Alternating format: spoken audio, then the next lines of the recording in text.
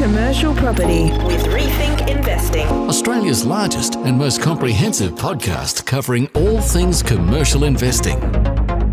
Great intro that, Phil Tarrant, co-host, Inside Commercial Property, Rethink Investing. I'm joined with my co-host here, Scott O'Neill, Director of Rethink Investing and Commercial Property Guru. Can I call you that yet? Oh, you probably don't like that mantle, do you? Nah, why not, mate? It's not your style, and I've enjoyed, Scott, just getting to know you over the last couple of years, and you're a steady set of hands. You don't get... No extremes. No extremes, which is what I would expect from someone that does what you do for a living, but you're an engineer by background, so I think you're very representative of an engineer. That's a compliment. Yeah. Yes.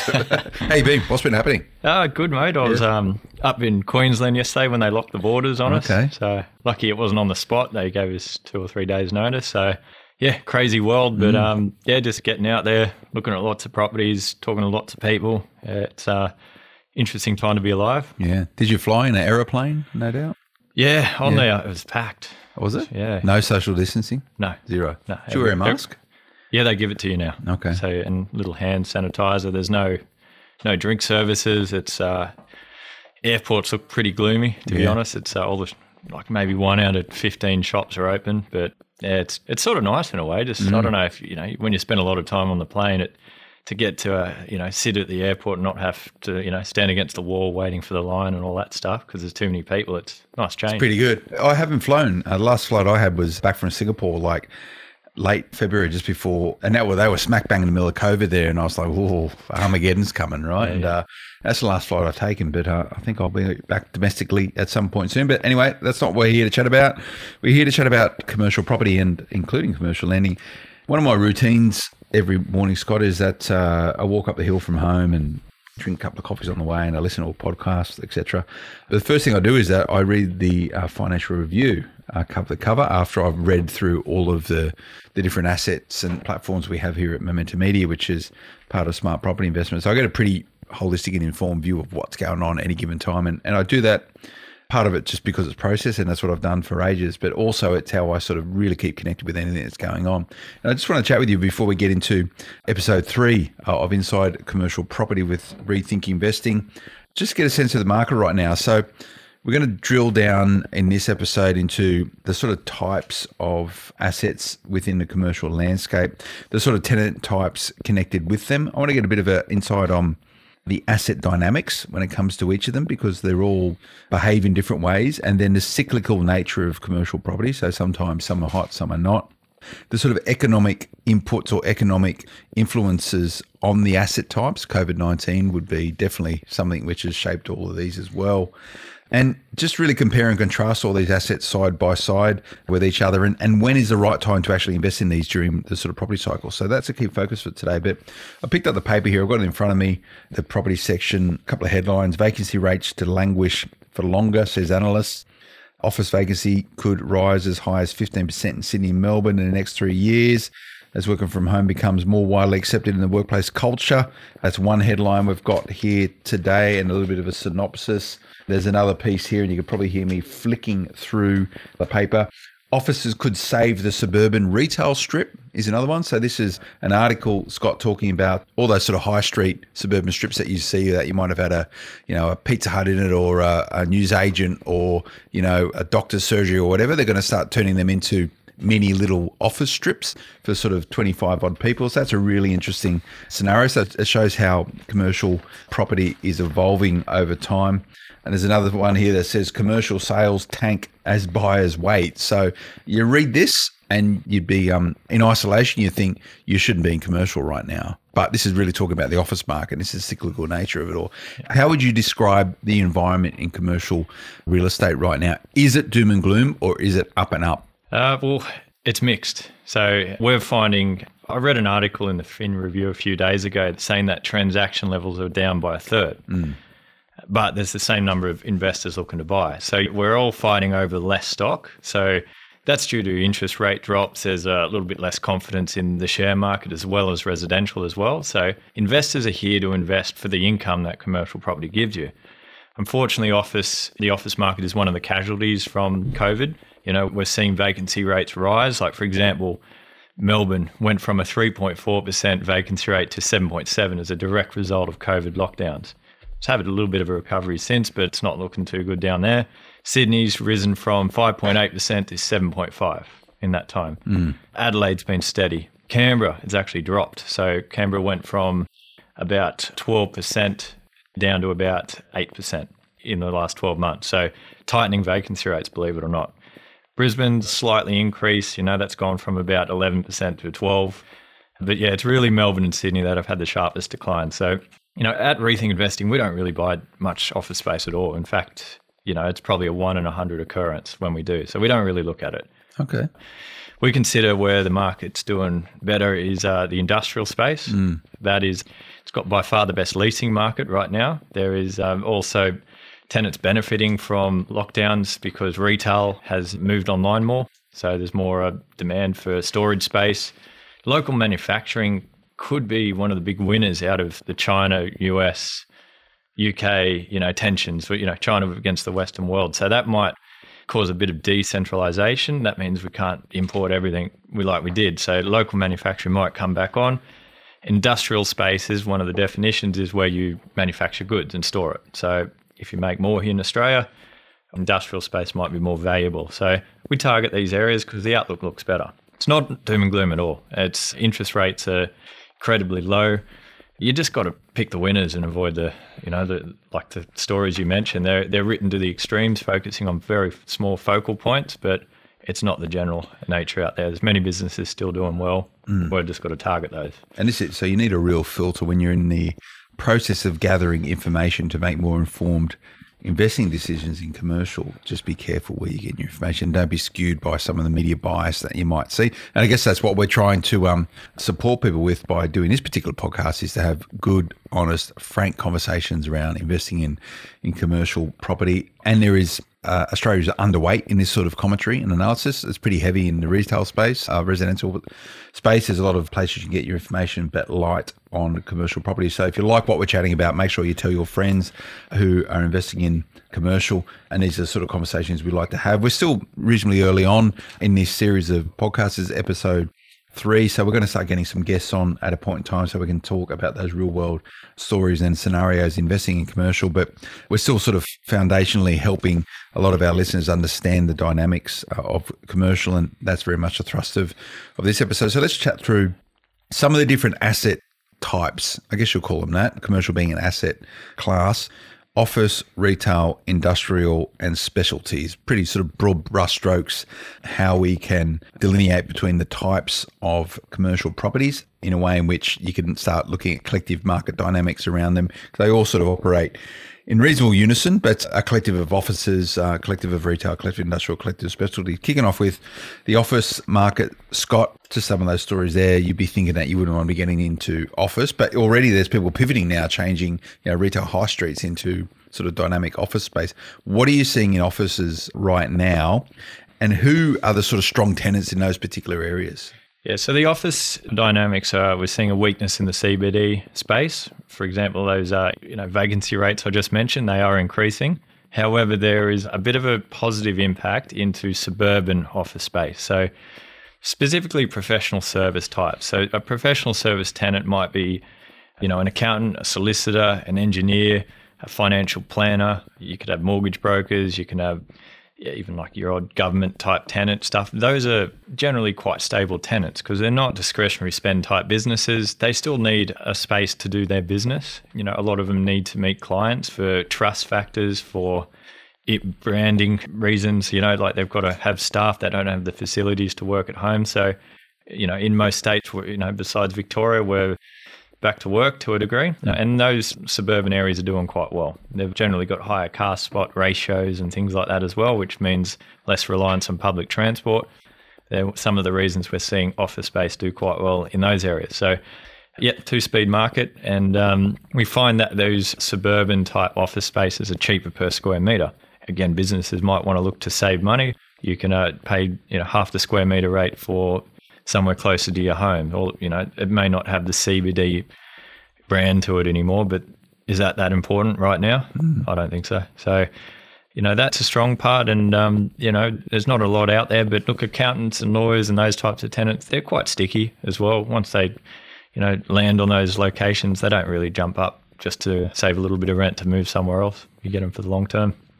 So these are more localized businesses who may support their local market. So real estate agents, for example, are really geographically located to the area. You don't have a real estate agent operating in one area and they're selling, stuff 20, 30, 40, 50 kilometers away. They normally own and operate within that particular space. You said that you don't do a lot of office, and that might be a product of the cycle right now, and we'll get into that in a moment. But when you go about assessing a office-based investment opportunity, I imagine you would start at the type of tenants you would be attracted to. So you want to make sure yours, the asset would appeal to as many people as possible. What would be the other sort of 4 or 5 key indicators that you need to be looking for when considering office? So I like modern offices or boutique type ones. It might only be a 3-story building. They've got maybe we bought one recently right next to a council, and it was a surveying company, and they've been there 20 years. So that was a good investment because it had the location it needed to be in, established businesses. I find the tenants you can get with office are actually quite professional in nature, so that they're really good to deal with in many cases. So, they're quite relatable as well. If you've come from a business world and never invested, sometimes industrial might be too far. Retail can be a little bit more of the discretionary spend-based stuff, which has more risk as well. So it's about just assessing the tenant itself, the location, make sure there's not too much supply. So one of the reasons why I find residential difficult to predict, everyone finds it difficult to predict, is it's at the mercy of the market. So no matter how much you think you know that market, it runs almost like the share market to a degree. It's sentiment based. And there's obviously other indicators about, how much people can pay, what's going on with the interest rate. But when you look at a commercial property, you can look at the specific business in that specific market and go, look, have they got the ability to pay the rent that's been promised to us? And then you can check the bank statements to check they've been paying. And it just gives you a lot more confidence. And then you've got inbuilt increases in those leases. So you check, is it a 3 or 4% or a CPI? And you just got to form your own dialogue around that tenant. And obviously tenants in office space can come and go a little bit easier than someone with a very expensive food kitchen type setup, so that, it's packing laptops up. So you've got to take that into account.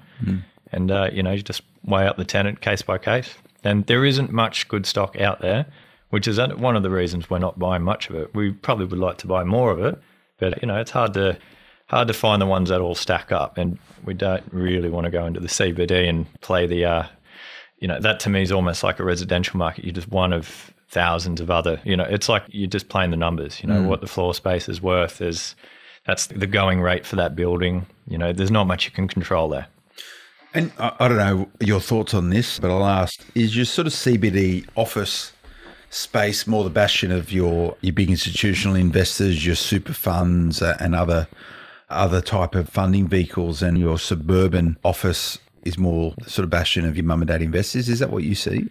Yeah, look, price is a big part of it. And if you do go in with a mum and dad or retail level investor budget, say you're sub 2 or 3 mil, you're normally only getting a part of a floor of a CBD building. At least if you take 2 or 3 million, I know it's big budgets for some, but you might end up with a whole building in a regional area. You might even get 4 or 5 tenants as part of that. So, the regional institutional buyers will buy entire tower blocks, and they can be hundreds of millions of dollars. So, they control the whole asset. There's benefits of that. You can do value adds by increasing the WALE, the weighted average lease expiry on that, and increasing the rent on it. You might do renovations. So you've got a different level of control, and that's why the big guys play in that space a lot more. How worried are the big guys around sort of CBD or large metropolitan-based office space right now? They must be pretty concerned. Yeah, I'd be worried, how would they find buyers at the moment? I don't think there's many people that'd be looking to do big acquisitions in that space right now. And the opposite is said in other industries, so it is probably a wait and hold scenario for many of them. And, if, let's say if a vaccine comes out at the end of the year or whenever it is, or if it ever does, something like that would change the dynamic pretty quick, I think. It might take a few years for things to settle down, and you might need more population growth, and it could take a while for it to fully recover. Yeah. And that's the reason why I steer clear of it most cases. And office CBD stuff, to your earlier point, was Sydney, Melbourne, I guess, in particular, was on a pretty good sort of upward trajectory, wasn't it, for a period of time there, last 10 years? Yeah, look, rents have gone up, asset values have, doubled and tripled in some examples. So it's had an incredible 10 years. So it's probably coming from a high point as well. Yields were getting very low. You're talking 4%, 3%, for these types, areas. And I think you need more than that. Even Brisbane, you're looking at, 5.5% to 6% for a really good building. And, you can do better than that. So yields did get quite tight. Yeah. And if you've been tuning in to Inside Commercial Property for a little while with Rethink Investing, we try and keep the focus of this particular podcast, Scott, at that sort of retail investor level, not at the institutional level. So we sort of inverted commas, mum and dad investors, but this could be people investing via their self-managed super fund, whether it's something that they choose to occupy themselves in business or just as an asset, an income creating vehicle, but also those investors pivoting out of or addition to residential investing who are looking to add some commercial assets to their portfolio. And I sort of fall into that bracket. So, I'd say more sophisticated investors on the retail side rather than institutional, but we also want to make sure that those who are embarking on their journey in investing in property don't necessarily always gravitate towards residential being their first investment. And we've spoken about that as well. I'm trying to open up some people's eyes and maybe unshackle the blinkers and think outside of the paradigm that you may know about. So that's the office market. And me personally, considering, expanding out my portfolio into commercial, I probably wouldn't chase office at the moment for a whole bunch of those reasons you mentioned. And that's not to say there isn't good assets out there, but it's more of a philosophy that you have within residential investing as well, is that where is your money going to be the most effective at any given time to help you on whatever your strategy is. And, therefore you need to shape how you approach things. So in the residential market, some people might say, well, I'm not going to invest in Brisbane because of this particular bias, but that might be the best place to park your money now. So when you look at these other asset classes within commercial, and let's shift on to retail, retail's distressed at the moment as well because of the changing nature of how people are buying stuff. Yeah, so, and there's different types of retail. So like large format retail, that might be your homemaker centres and your, Targets and, Bunnings and all those types of ones. There's some areas that are doing really well and some that are not. Large, to sort of show you, a variety. Retail can even be a gym tenant. It can be, a sushi restaurant. It could be, you could go on for an hour, but like there's just 1,000 different types of businesses out there.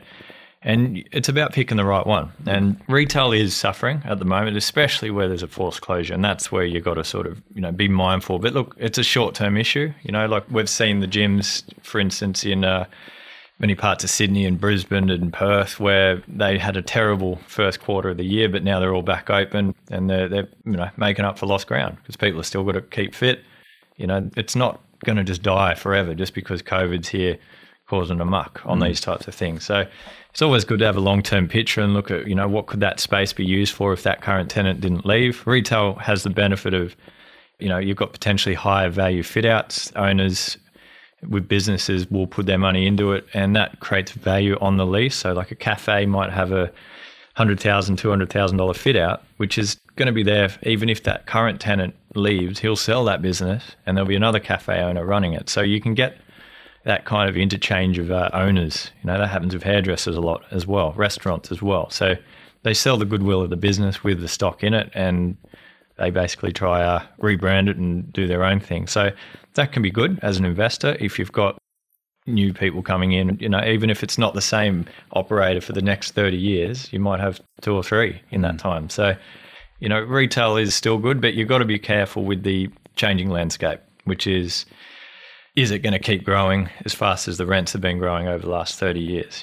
Probably not. There's enough kind of headwinds out there and the online world is the difference. Things are moving online because it's cheaper for, your average retailer to market themselves on the internet than pay rents, especially when they've got multiple footprints. Imagine you've got 50 stores across the country. That's 50 times the rent you've got. Like it's a huge amount of outgoings you've got to cover. So I've heard there's stories in COVID of a lot of famous retailers reducing the number of shops and keeping their most important ones. So instead of having 50, you might have 20. And, that means they can get rid of the others, save on that, but they've still got their branding presence on the ground, which you probably never want to lose. It's just you don't need it as much as you once did. And, so retail can It's a good investment. You just got to make sure it's the right type. And there's more weak tenants out there right now than strong ones. So it's about picking the winners again, checking that they've gone okay through COVID. Check if they're paid throughout the period. Have they asked for any job seeker related payments and things like that? And, it's just about sort of de-risking it as well and knowing the types of business you're buying into. Is it in a growth industry?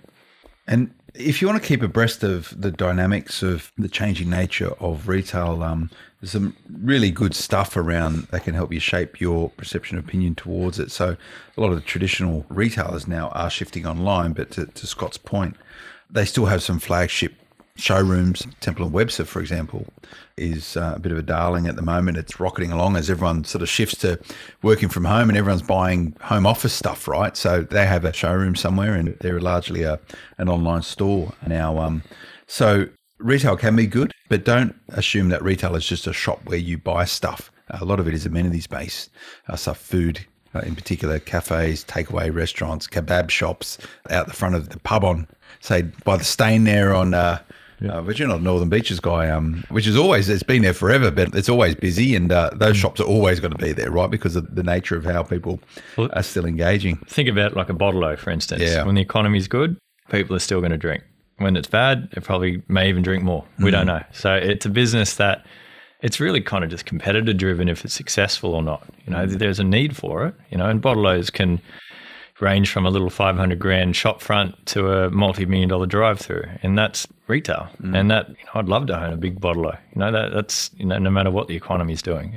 They generally come with long leases, so we'll go through more of these specific type tenants throughout this show, but it's there is definitely good retail and the ones that are probably not going to be there next year. So in terms of retail, can you give me some sense for how clusters of retail shops work together? And what I'm painting a picture of here is, say, your suburban shopping strip, or, when you get these like a horseshoe shaped type of building with a butcher, a baker, a little food store, a bottle shop. How important is it when you're buying retail that there is other retail around it? There must be a guiding philosophy to all this. Yeah, and that's a great point. I'm glad you brought that up, because that's the neighbourhood shopping centre is what you referred to. That's what I'm looking for, yeah. Is doing very well right now, and especially in regional areas. Because the key with neighbouring shopping centres is you've got a lot of car spots, you've got everything you need, but nothing you really don't. So you might have a big supermarket anchoring it, and then you've got a couple of medical properties like a dentist or an actual doctor and a chemist, things like that. And then you might have your hairdresser, often they've got things like, a news agency and a restaurant or two. A fish and chip shop. Exactly. So you can and a Chinese restaurant. Yep. Yeah. And that's a very common mix. And people love them. And if you're lucky enough to be able to afford to buy one of them as a whole, like that's a complete portfolio done in one purchase, because you've got your big, long, safe lease with the supermarket that might be on a lower square metre rate because they negotiated good deals, but then all of your other little properties around it actually increase the yield, because a hairdresser, relative to you might be getting a supermarket at a 5% yield, but the hairdresser might be a 7%. So you need those smaller ones pushing the yield up to justify to get that return to an acceptable rate. But then there's some retail that will struggle, and that you've seen in the US, the big malls where they've extremely high square metre rates, and it's more kind of a fashion type upper end style. That's struggling a little bit more because it's not centred around the essential service type things like food and health. And that's what neighbourhood shopping centres have. Yeah, so I was actually looking for the right word, and it's essential. So neighbourhood shopping centres. So this is all about needs versus wants, or utility-based spending versus discretionary spending. So people need to get their hair cut. People need a bottle shop. People need a Chinese restaurant. People need a fish and chip shop. People need a little supermarket. People need a butcher. People need a baker. So this is stuff that you do need, and you don't get that online. It's very immediate and it's for the now, versus fashion, electronics, more commodity-based products is what's really getting disrupted at the moment with online shopping, because, it's commodity-based buying. Everyone has it. You can shop around. So I can see why that is under stress quite a lot. In terms of a neighbourhood shopping centre, and I like the sound of it, and maybe this is my first foray into commercial, like in sort of regional parts of Australia. So by that I mean not metropolitan centres, or even it might be a metropolitan suburban area. Like, what are you in for? If you find a good asset, 10 shops in it, butcher, baker, whatever it is, right? Like stuff where people need to go every day, even if it's just get the milk and then buy something else while they're there. What are you in for? Good question. How long is a piece of string? Yeah, so you can buy a pretty poor quality one for about 1.5. Okay. I find the real good stuff is a starting point of about 4 mil. Okay. So, you need to drop $1 million cash. Bank will do the rest. You might get 2 or 3 mates together. That's where you can start buying that stuff. They're popular. They're doing well. And the reason is, I like using the term destination type retail tenants, where you have to go there, like you just mentioned.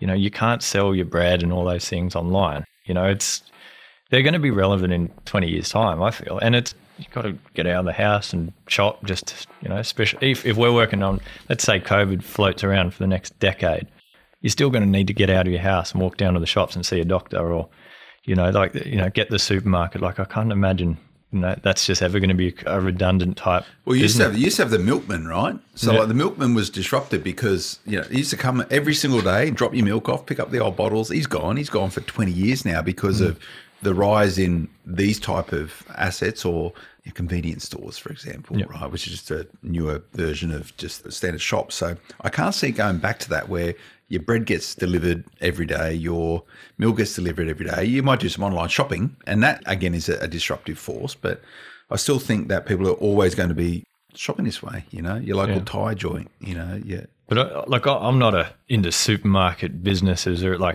don't know too much about it outside being involved in buying a few. But imagine Coles and Woolworths had no shop fronts. Wouldn't that open up the world to more competitors? Like, if everyone can sell stuff online, you might all of a sudden not know what Coles or Woolworths are, because you've got 10,000 other companies from all over the globe doing the same thing. So I don't know. I always feel like you'll need a big shop front, and people like foraging and finding food, and people also like purpose, right? Like, some people, it's a bit of a, to actually, it's routine and repetition to go and get the milk, buy the paper. Like, I can't. Most people don't want to sit and wait around even half a day for online shopping, right? Like, they want it now. So I don't mind the asset class, but it's got to be absolutely right. Like, you don't like the local crystal shop, or stuff that no one wants to buy. I wouldn't be investing in those areas, because I think those type of retail sellers will be gone at a point in the not too distant future. And if you're going down that pathway, you've got to make sure what you are investing, or the businesses that are within them, have utility for a huge cross-section of the population that lives in that area. And that would be a sort of guiding force for making those assessments. So industrial, Scott, industrial is a little bit broader, I guess, than maybe some of the other asset classes. Everyone can picture a commercial property. There's normally somewhere where you sit with the computers in it. Retail is where you go and buy stuff. But industrial can spread from the purpose of manufacturing to warehousing to the whole logistics business to whatever. You like industrial, don't you? That's your sort of bread and butter. Yeah, look, there's two things that are doing incredibly well in the COVID world. It's gold and industrial. So gold is the industrial of the commercial world at the moment, where people have seen that it's doing well. You've got the likes of, Amazon. They're opening up that 200,000 square metre warehouse out in Western Sydney, which is actually the same size as Sydney's Taronga Zoo. That's how big it is. And Amazon, just stop at 38.5% of all US e-commerce in the last month was through Amazon. There you go. So nearly 40% of everything bought online in America is through Amazon. So it's gold. It's just growing. So floor space is valuable. There's obviously weakness in some sections, but overall, it's probably, the most stable. And this is an overall point of view. Like, there's outliers and everything, but it's a very healthy market from where we're sitting. And, where I was up in Brisbane, and agents can't get enough stock. There's no one really wanting to sell this stuff, and the stuff that is selling is going for tighter and tighter yields. Like, we're seeing, on average, probably a whole % of a yield drop, which is about a 15-16% growth rate just in the last 6 months. And it's just because the stock's dried up. So, yeah, it's really interesting times. And, the tenants are generally bigger, more experienced businesses, which have, like the one I was walking through yesterday was doing high-end window framing. And it was about a 2,000 square metre warehouse we helped a client buy into 5 years. Manufacturer or a warehouser? manufacturer. Okay. So they were literally cutting the steel frames, putting them together. They had a little showroom at the front too to show their finished product, but they specialised in making window frames for high-end houses and unit blocks over 9 stories for some reason. That was their, and they're doing a lot of stuff around Noosa. So they've got the market covered and they were booming. And throughout COVID, they've had some delayed jobs and things like that, but that was just a really interesting market. Like social distancing and all that kind of stuff can be easily maintained in places like that. So business can keep going as long as the demand's there. And yeah, look, I like industrial for those reasons. You're dealing with sort of bigger established businesses in many examples. And in the smaller space, like, your 100 to 200 square metre stuff, there's a lot of tenants around, like tradies storing vehicles to little people doing, starting their business out. And, you can find tenants quite quickly. The tenants don't stay as long. So the larger the property and the higher value, generally the harder it is to find a tenant, but the longer they stay. It's kind of like a little curve, which, the higher you go, it sort of just keeps going up. So if you were buying a 5,000 square metre warehouse, it's going to take a while for you to find a tenant, but you might get that tenant 5 times longer than something, 5 times smaller. So yeah, it's that inverse relationship, which I find quite consistent. And, it's just a matter of buying in areas where, you're getting good value. You've got to look at the square metre rates for the build costs. And so, there's not much supply that's going to knock your value down, or better yet, it might be a totally built out suburb. There's no chance of more stuff coming through. So yeah, it's a good industry and banks are liking it as well. I've had many clients start getting loans and they say, the bank will do a 70% loan or an 80% loan if it was industrial, and then we look at a retail and they're wanting more deposit. Okay. For the same client, everything's the same. So if you go back in time, 10 years ago, when industrial was a little bit on the nose, it wasn't the darling of commercial lending, you would have bought up a load of it. Yeah, you'd probably go to Western Sydney and just do the biggest loan you possibly could and buy the biggest possible warehouse and just buy all of the St Mary's industrial precinct, because that stuff will be hot property moving forward. You'd be very wealthy. Yeah. This is it. So you got to be having a 10-year, 20-year time horizon when investing in commercial, and sort of getting carried away right now with thinking, okay, how should you invest in a COVID environment? What is the future going to look like? And office, the way people are going to work is going to change. The way people are going to shop is going to change. And the way in which commerce happens, as in the buying, wholesaling and moving of products, consumer products, is going to change. So you need to be crystal balling, and in many ways that's one of the reasons why we're doing this particular podcast, to help shape those decisions. Let's talk about a specialty property really quickly. Scott, I read the other day, I can't remember who was talking about it, maybe it was us. Petrol stations are like the place to be right now. People are going, it's hard to get them, they're hard to get approval on, they're doing really, really well, et cetera, et cetera. Your views towards sort of specialty type investments, petrol stations as an example, caravan parks, golf courses, car wreckers, all this sort of stuff. Opinion? Look, because I look at return on invested capital when I invest. So that's the return on your deposit. When you've got to put a bigger deposit in, which is what you have to do for specialty type properties. So your childcare, service stations, probably a caravan park. I haven't looked at that, but you're looking at minimum 40% deposits. And the reason there's a higher deposit is there's a higher risk. If your business, like, let's say you buy a service station, there's only one use for that, unless you spend a lot of money fixing it. And there's a lot, and there's also, among the normal due diligence you've got to look at things like, the environmental protection and contamination issues. You've got to look at even things to do with the fuel lines and tanks, because they're underground. You've got to make sure they're not leaking. So you've got to get that inspected, and who's responsible for this if there's a leak. These are extra things you need to look at, and it's not somewhere that the novice investor should play in. I think it's, you're only as good as the business in that location. Like if a fuel station is declining in profits because there's another fuel station that's been built, or maybe the road's been bypassed, or more electric cars, all of a sudden your entire life savings potentially could be in that. And fuel stations generally fit in the 1.5 to 7 mil range. So they're not cheap. The average one's probably 3 or 4 mil. So you're going to have to come up with multiple millions of dollars just for the deposit. And there's a lot riding on that one business doing well. The bonuses for it, the long leases, you're generally looking at a 5 to 15 year lease with 5-year reviews after that. So you might have an initial 10 years and then it's a 5-year and 5-year after. It's what we're seeing a lot. But yeah, look, it's, I guess, being my age as well, I always think, what's going to happen in 30 years' time with these types of things? And none of us really know, but we all sort of see the trend of electricity cars, and that could topple off a lot of these, and you might only need 1 in 4. And if you're stuck on a $5 million property with 40% cash down on it, it's going to be hard to shift, and your yield's going to go down. You might be stuck with a bit of a white elephant, right? Yeah. Who knows? And that's the difference from all the other properties we've discussed. If you lose your tenant in an industrial or retail or office space, you'll find another tenant. It's just a matter of when and how long it's going to take and at what rent value. But you're really just going to need another fuel operator who thinks they can do a better job than the previous one if your current one went broke. And other than that, you'll be looking to pull the tanks out and replace the soil and hopefully turn it into some residential development. And, that could be a long time before you turn a profit. That's really good sort of 101, it's a university term for the first course that you do when you go to university. It might be statistics 101, as in the basics. So it's good to get this foundational stuff sorted out. And we've had a chat about the tenant types and the asset dynamics.